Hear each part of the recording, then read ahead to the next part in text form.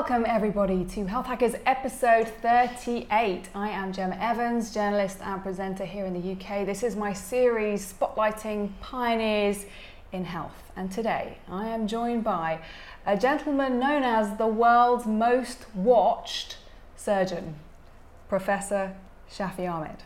Now there's a lot to say about Shafi, so I'm going to tell you a little bit before we even begin this interview, okay? So Shafi is a consultant laparoscopic colorectal surgeon specialising in cancer at the Royal London Hospital. He's also one of the founders of a virtual and augmented reality company called Medical Realities. And we're at your office now, aren't we? That base here in London. And in 2016, Shafi set up a 360-degree camera over his operating table and broadcast an entire surgical procedure in virtual reality live.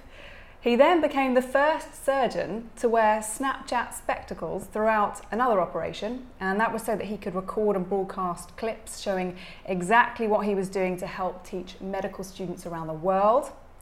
More recently, Shafi was part of a TV series in which one of his operations was live streamed on national television this time. And he is known for his health and surgery technology expertise. His Twitter profile says he's building the hospital of the future. And for the next half an hour, we will be discussing what that means. And maybe we'll find out how we might be undergoing surgical operations in the future. Shafi, thank you for having me here. It's my pleasure. Welcome. So in summary, you're saving people's lives daily with being a cancer surgeon, but you're also trying to massively update the way hospitals and the healthcare system functions with technology. Is that right? Yeah, I think that's right. I think what we're trying to do is use these technologies and translate them to clinical practice. Whether that's education or clinical need, healthcare needs disruption. We know that. So for my role is really to reimagine it and kind of educate people about how healthcare might be functioning in the future. So what is wrong with the way hospitals work right now, the way operations function, the way the healthcare system is run? What's the biggest problem? Why does it need this upgrade? So I think traditionally healthcare has been stuck with what I call dogma and tradition. We're very reluctant to embrace change as a profession across all healthcare. And so how do you change? How do you disrupt people's minds and thoughts? So look, we're now living in this amazing world, and I tell people this is really an exciting time to be alive. Probably the most amazing time that I've experienced as a doctor and as a healthcare professional, because we have the ability to use a lot of technologies, which I call exponential technologies, which all come together at the same time. This whole concept of the fourth health revolution or fourth industrial revolution or health 4.0 is allowing us to think in a different way. And if you look at the global kind of health problem, we can't afford health at the moment. It's unaffordable, it's inaccessible, and it's inequitable. We have huge major issues around the world. So I think we've got to think differently, and tech might be an enabler to allow this healthcare to be reimagined in a different way so that we all want to achieve the right outcomes for our patients. So that's the kind of message. So do you think though that one of the biggest problems we have is that the healthcare system in its current state requires a lot of waiting from people? And we live in an age where we're used to things happening very quickly. Yes. Yeah. So look, as humans, if you look at where we are as a society, we're very much immediate in what we need. And to give an example and extrapolate that, if you look at the big global companies like Uber, for example, and taxis, when we order an Uber taxi, it takes a few minutes maybe to get there. Now, if your app says to you that the taxi is 25 minutes away, you get very upset, you're angry, almost frustrated by the length of time it takes. Similarly with Netflix, with images and films immediately, and Amazon with access to 2-hour wait for a book, for example, for your home. It's a kind of immediacy, and I call this the one-click generation. It's who we are. But in medicine, if you see the same thing, if you have to see a doctor, a primary care physician, a GP, you make an appointment, it might be 2 or 3 weeks before that appointment arrives. So on the one hand, we're happy to wait 3 weeks for an appointment, maybe 8 weeks to see a doctor in the hospital, maybe a whole year for a surgery to be performed. Yet we can't wait 2 minutes for a taxi, etc. Now this is the dichotomy, and I think healthcare is far more important than a taxi or an Amazon walk. So we've got to reverse the mindset, make it more immediate, which we can do, of course, with technology. So talk to me about your live streaming, because you've become famous now for this live streaming element with your surgeries. Why did you start doing that? What was the purpose originally? So one of my roles that I've had over many years has been a teacher and educator. So I've been the Associate Dean at Barts Medical School. And Barts Medical School has been around for hundreds of years. The hospital itself has been around since about 1123. So it's a rather ancient kind of institution. Teaching surgery hasn't changed or evolved over many, many years. Because what we face, we have medical students or other students in our operating theatre, and they're there for 8-10 hours a day almost with us in the room. And traditional methods of teaching have been involving them being in the room but in the back of the room, but not really engaged with what's going on. So two things. One is that how is that teaching and learning? They're often in the back of the room on their smartphone, on Instagram, or on Facebook, on streaming, whatever it is. So they're actually doing different things. And they spend a lot of money for the privilege of being in that room. And I call this learning by a process of osmosis and diffusion. It's like you're just being in the presence of a surgeon or a theatre, you're supposed to somehow learn. Not good enough, but we haven't challenged it. That's the first thing. And secondly is about, if you imagine who we are, surgeons. We're trained, we have lots of skills over many years, it's a long time to get to this level. And my question is always, how do you share that knowledge on a global scale? Often we teach 1 or 2 people in the room. Why not share knowledge with many people, thousands, tens of thousands, maybe millions? Because that's a legacy that we want to leave behind. So 2 things. One is disrupting education, the way we teach. Secondly is actually scaling it up and saying, actually, what I'm offering now, teaching, I could share with a lot more people. And that's why I've experimented and tried to figure out how we could do better and have better kind of methods of learning for people around the world.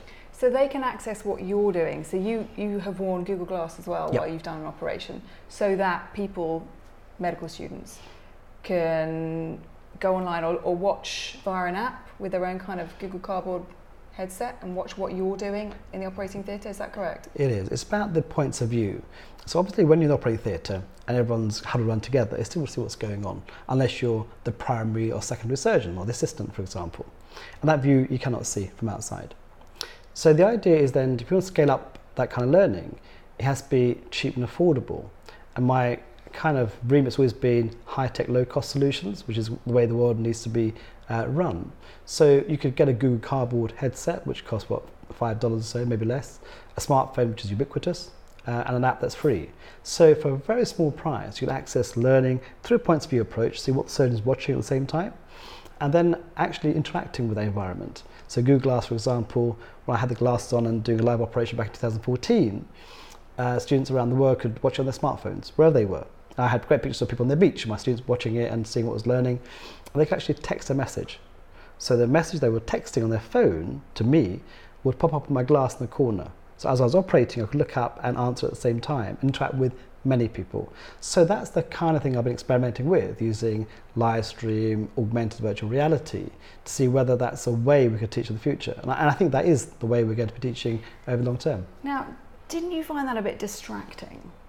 You got questions popping up in your vision while you're trying to carry out an operation? So that's an interesting question, and I have to get asked this question about the issues around safety.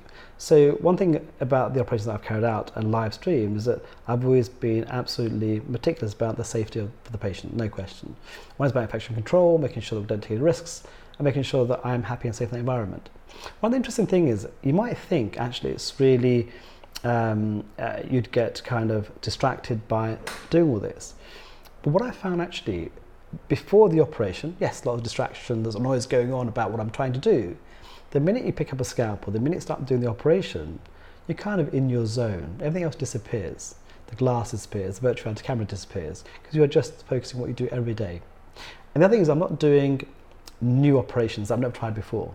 These are things I do all the time. And I train every day to my trainees. I'm talking on constantly, we're training, we're interacting. All we're doing that is just magnifying the amplitude. Tumour removals? Yeah, cancer removal, yes. And so, are you answering your students' questions as you're going, because they're popping up? Sometimes. Initially we did that, but then we realised actually we need to make the system much better. And so we have a moderator in theatre. So what we do now is the questions go to the moderator. They can answer them if they want to. And the ones that are difficult or tricky, or they want my expertise, they'll then send that to me. So we can limit and manage the whole expectation around that, I guess, the transmission. How do you handle nerves, not just as a surgeon, but having all the cameras on you too at the same time? So initially, when I first did that live surgery, which was, I think I had the entire ITN News at 10 team in my theatre. And that was a big deal. That was the first time I've done it, and there was a lot of interest about Google Glass at the time and what I was trying to achieve.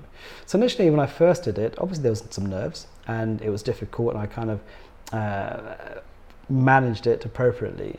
But over the course of years, it's become easier and easier, that I don't really think about it too much.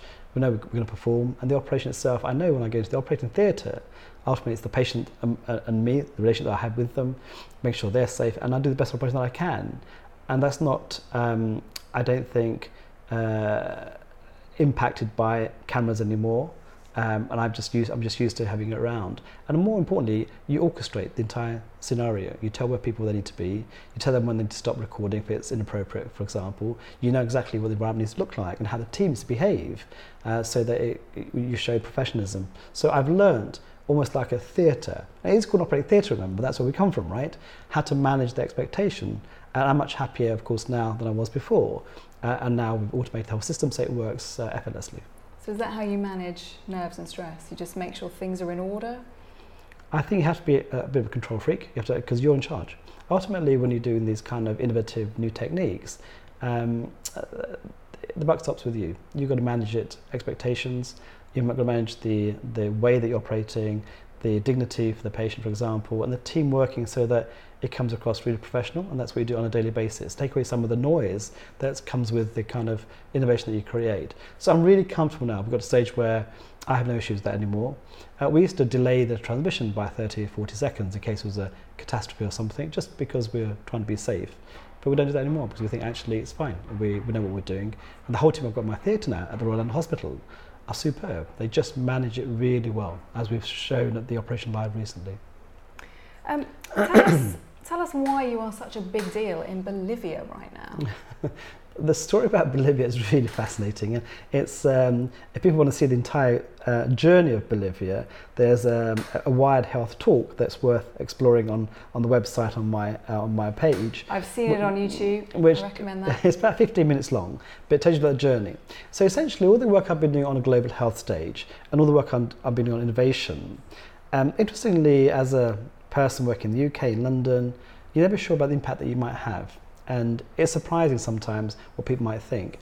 So basically, I was more famous in South America without me ever realizing I was famous in South America or a big deal. And the people in Bolivia reached out to me a few years ago. They actually sent a search party for me in San Diego. They kind of approached me and said, we're looking for you for the last couple of years, we found you, which was really shocking. They said, will you come to Bolivia? We've got some great ideas that we want to share with you. We'd like to give you an honorary PhD. On the back of that, there's other things we want to talk about with you. So finally, after 6 months, I went to Bolivia, where I was just embraced by the whole country, including the president, the vice president, everybody else. Because they basically wanted you and your futuristic medical vision in Bolivia. Yes. So what their issue is, they're building a hospital. They're thinking about reshaping healthcare in Bolivia. And they've got it's a poor country, but aiming much bigger. They're thinking, how can we actually supersede some of the other countries around the world? Let's do our own thing. We don't have to copy other people's. We can reimagine healthcare with technology at the forefront. And you as a visionary could help us direct this whole story around future healthcare. So in the end, they offered me a kind of a CEO role at the hospital. They said, would you mind coming and spend time with us? And then, of course, the crux was when they said, we'll name it after you. And I thought, how can you decline that kind of invitation? So, and their whole idea and the team around this are just wonderful. They're all exponential thinkers. They deliver. It's a $100 million investment. And we'll be working with the government and the entire community to build something. And hopefully, we can be a fulcrum for others to think about similar ideas. More importantly, it's for me, it's an innovation hub. We can really try and do things differently and perhaps making healthcare more cost effective ultimately. But that's what we need to do. We need to just literally start on have blank canvas, clean slate, and say, let's start again. What does it look like? And these technologies, where are they appropriately placed? How to create a hospital that's safe and future proof. And that's kind of the solution. So there is a hospital in Bolivia named after you. Mm-hmm. This is the hospital of the future with 100 million investment. Mm-hmm. And what kind of technology is inside the hospital of the future? Are we talking about robotic doctors? In time, maybe. So what we've done first of all, you've got to create a hospital that's based on good data acquisition.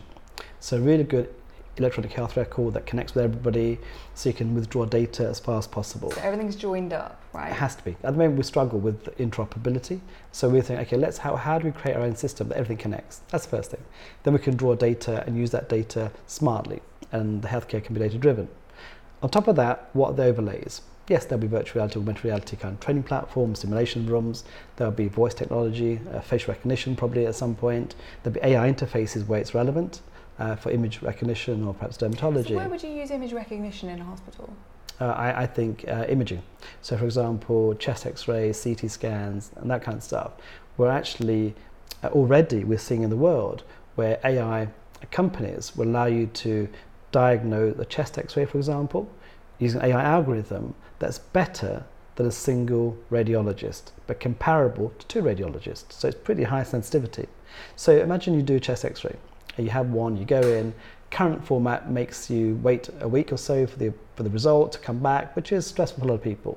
With our algorithm, it will be able to show you the x-ray, the details, the diagnosis within a millisecond.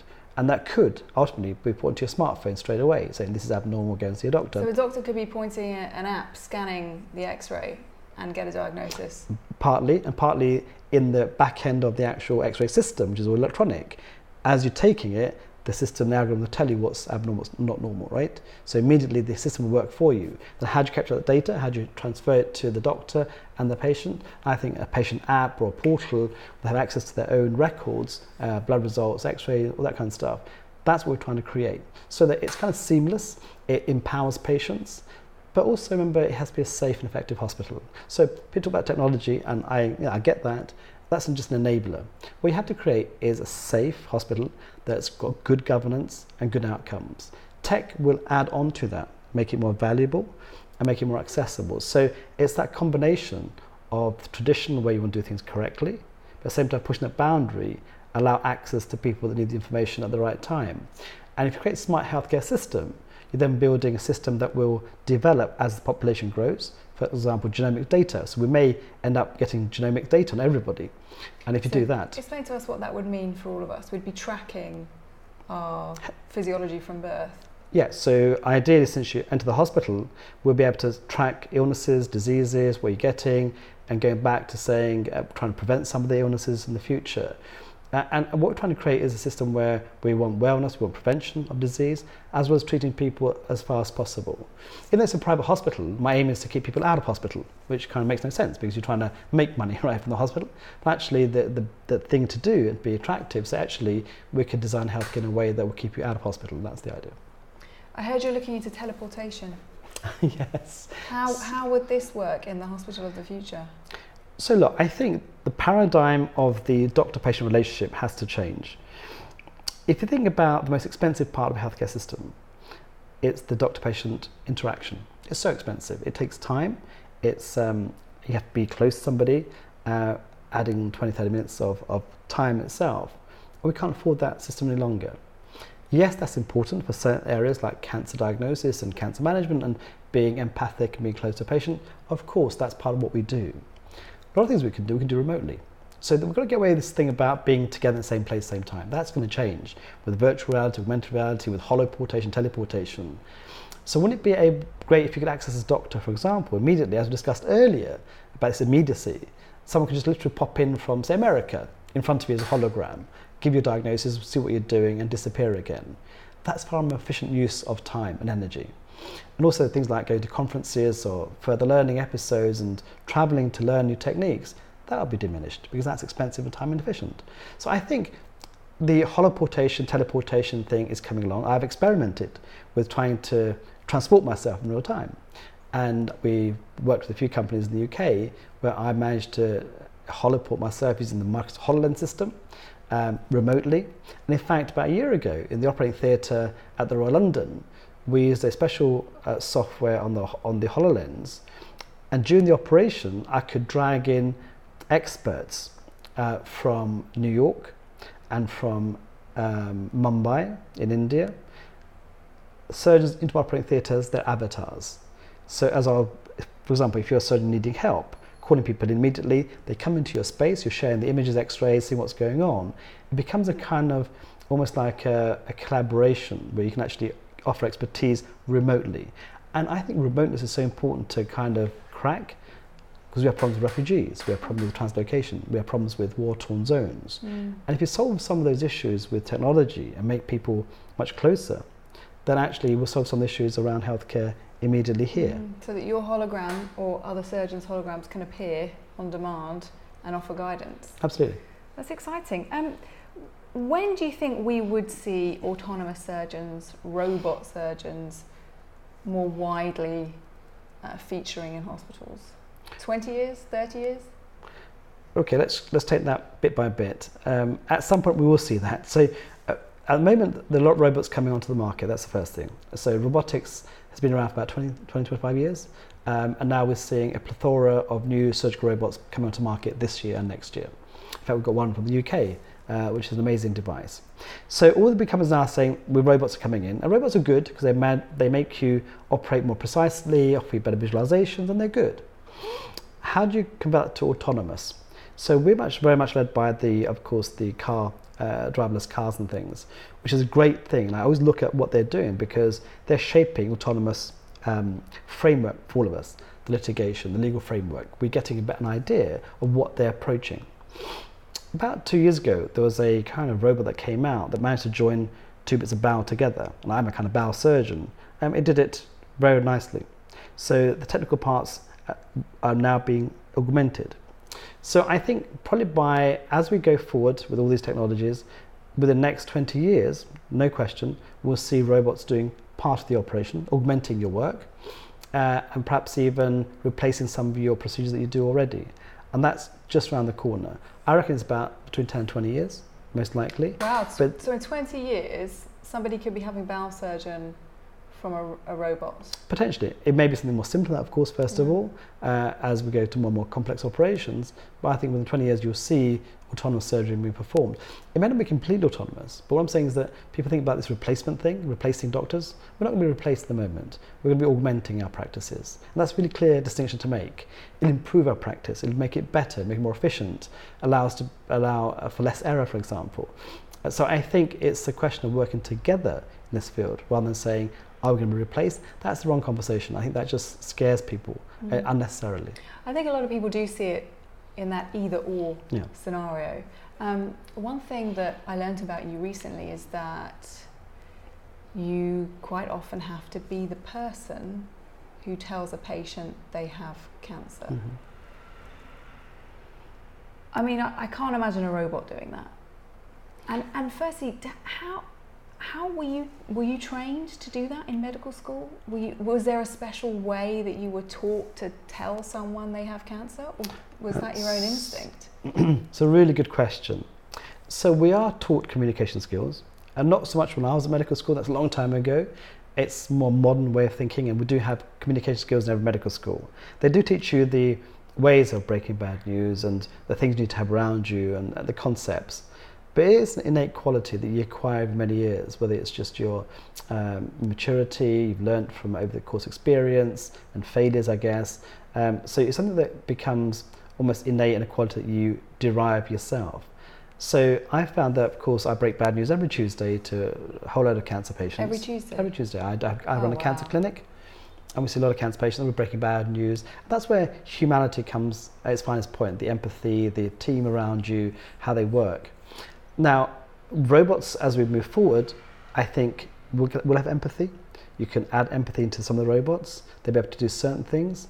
We're not quite ready for that to replace the doctor from breaking that bad news, but I think we're not too far off from having an empathic doctor kind of robot that people actually accept as being as good, if not as good enough, as another doctor. What does it feel like every Tuesday when you're going to work and you know you're going to have to tell at least one person they've got cancer? It has different moments. It is your job that you do, so you're very professional about how you manage it. Sometimes it's quite emotional when you see some people that really touch you. Other times you just need to do certain things to get through that patient, make sure they understand everything, and it becomes not a ritual or not kind of automatic, because you know the things you've got about 5 to 10 to see in that day, so you've got to go through the system. But there's no question, it touches you. There's, you walk away after it, and it kind of makes you very solemn. At the end of the clinic, you think about the world as a whole and your role and what's going on with healthcare. And we often share those kind of conversations with our nurse specialists who are with us in the room, who support us in that decision-making process. And I think it brings you down to earth. One of the things about surgery, I think, and the work that I do, it's a very humbling experience. In the old days, people think we're arrogant and surgeons are like this. Actually, I'd say the very opposite is true. We have to deal with complications, death on the table, patients having outcomes that are poor sometimes, which is an inevitable part of surgery, and also breaking bad news, seeing cancer ultimately killing people with the illness. When you see all of that, you become a very humble human being. I'd like to say that most surgeons are actually, at the heart of it, quite humble people, because we've seen it all. So the bravado that you might see from some people hides a much more complex process, where we actually struggle ourselves sometimes with diagnosis, but also treating people, I think, just makes you aware of your own limitations as a human being. I just find it fascinating, and you have to be so brave to do that job, but it's so needed.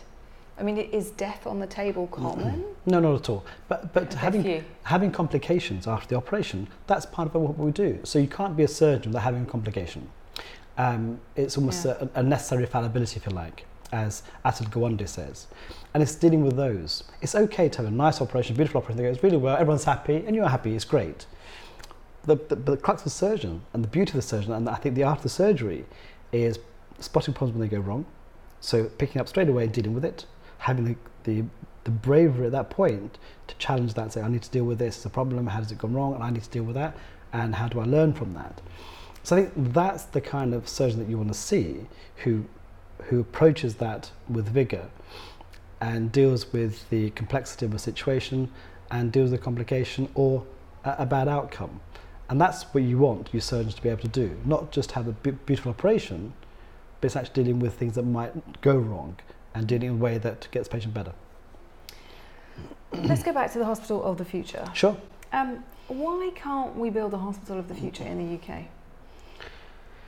I think the problem with the UK is that there's too many legacy systems. We're entrenched in our ways. Healthcare, the professionals are entrenched in their views. And as I said before earlier in this podcast, is around this thing about dogma and tradition. We do things the way we've done it for many years, we don't really challenge it. And that's one of the problems. Second thing is that things don't really connect as much. So we're now trying to connect legacy old systems, that's IT systems, either pathology or dermatology, and then try and bring it to the 21st century and then move it forward. And that's always a bit tricky. We almost have to dismantle it all, I would suggest, and start all over again. I mean, we have, for example, we have electronic health record systems, and we have 2 or 3 different types in the UK, and they're very expensive, and they don't really connect properly. They're not fit for purpose. And if you want to add things onto it, it's really difficult. So my view is that let's just get rid of those, start all over again, produce our own one that connects with everything, and rebuild the whole process. But we're so far down the line now, it's hard to go back to that beginning where we can actually rethink. And that's a shame, because it's a dichotomy. We are trying to challenge, move it forward, and the NHS is doing well with technology as a whole. But at the same time, it's limited by the way it works, the way it functions. It works in silos often. Different departments don't communicate. It's hard for companies to come in and to express and translate their tech into clinical practice on a nationwide scale. It's just pockets of innovation. So there are many levels where I think NHS could do better, but I think it won't struggle, but I think it will take time for it to envelope all those ideas across the nation. And I guess that's what's behind a lot of your work. You're trying to help the NHS upgrade and improve. What can we do as patients, as citizens, to help speed things up in the NHS and help the technology advance a bit? So I think patients are the crucial part of all these conversations I have. It's always about the patient being the heart of that conversation. We often forget with technology innovation, startups, and the whole kind of world that I live in, that we often forget the end user. It's often done. We go to conferences, for example, you know that. The patients aren't represented. So I'd say we make patients the centre part of that. We have that conversation, they become the stakeholder that's important. And I think we underestimate patients. I think we're very paternalistic in our views. We think we know what a patient wants. We know what you want because we kind of are healthcare professionals. Actually, you'd be surprised at how empowered patients are with technology and innovation, and we should use them more. For example, I know some patients, for example, I've come across in the time that I've been working, who have gone away, looked at their own problems, and used tech to solve them, and are bringing tech companies. And we haven't really embraced that. We want to encourage them to work with us. So, okay, what are the solutions that you want? How to create it for you? Trackers, sensors, biomarkers, all those kind of things. And they figure it out themselves. So one of the things that we talk about often is that if you ever look at every company in technology that's in healthcare, you always have a CEO, a chief executive. You always have a chief medical officer. You have a chief operating officer, a chief finance officer. Those are the kind of things that we use. Very rarely do you see a healthcare company employ a chief patient officer, a CPO. So, and I think that's amazing that we don't actually encourage that more. Maybe what we should be doing is encourage them to be part of that startup, because their views are so important into delineating what's necessary and what's safe almost. So I think the strategy for us has to be embrace. It's about collaboration. You can't do this technology and implementation without having the end user. And I think that the word I would always use about all of this to improve healthcare is collaboration. You need doctors, you need scientists, you need computer scientists, you need engineers, you need patients, you need stakeholders, all working together to provide the solutions. And often it's just one individual with one idea who's trying to push it forward. That's not good enough. It won't exist in this world. So your message for patients would be embrace it, be willing. I guess you can't help people get well unless they want to get well. Of course not. And we need to really understand fundamentally what drives them, how can we help them. But also, I think there's this whole story around what I call social re-engineering. And this is obviously a bit controversial term I would use, but I think I'll share it with you because society works by expectation. So for example, if you're a patient, you expect to see a GP for a few minutes, a 10-minute appointment, then be referred to practice, for example, then to a specialist. There's a whole process around that we've kind of drilled you down to. Actually, you've got to say, actually, let's re-engineer this. Your future doctor will not be a human being. It might be AI chatbot, it might be AI algorithm as your first point of contact. Let's get used to that. How do we have that conversation? Maybe you will see some telemedicine or telepresence systems or holoportation. How do we get you ready for this? And your data, we want you to access data, but tell us what data you want to access. Is it safe? What would you like us to do with you? So that social re-engineering of society is so important, from top bottom and bottom top, telling us, look, this is the way it's going to happen. And those conversations aren't really happening. I remember just driving change, but actually not thinking about society as a whole and how it's going to adapt to these new kind of technologies and healthcare innovations. And I'd like to see much of that being done on all levels. That requires investment, that requires time, but I think we underestimate the intelligence and intellectual capabilities of our patients. I think we need to actually probably do more with them to enable that society that we want to create to happen quicker. Otherwise, it'll be slow. It'll be the same as everybody had the inventors, the adopters, the early adopters, and everybody else is lagging behind. What you want is all these people to bring up, so let's kind of do it together at pace, and that's the concept I think we need to have. So everybody needs to know more about what's happening. Yeah, and that education isn't there. Well, hopefully they'll all watch this episode of Health Hackers and find out. We're up on time. Shafi, where can people follow you on social media? So I'm on LinkedIn, of course. My Twitter profile is @ShafiAhmed5, Instagram @virtualsurgeon, and my website is surgeon.ai or professorshafiahmed.com, and you'll see all my things on that. And also I have a YouTube channel, again, Virtual Surgeon, and you'll see all my videos and things I've been up to the last few years. I'm going to put links to everything Shafi just mentioned on the episode page at healthhackers.uk. And if you're watching this on YouTube, there'll be some links beneath the video too. Thank you for watching, everybody. Thank you, Shafi. Pleasure, thank you.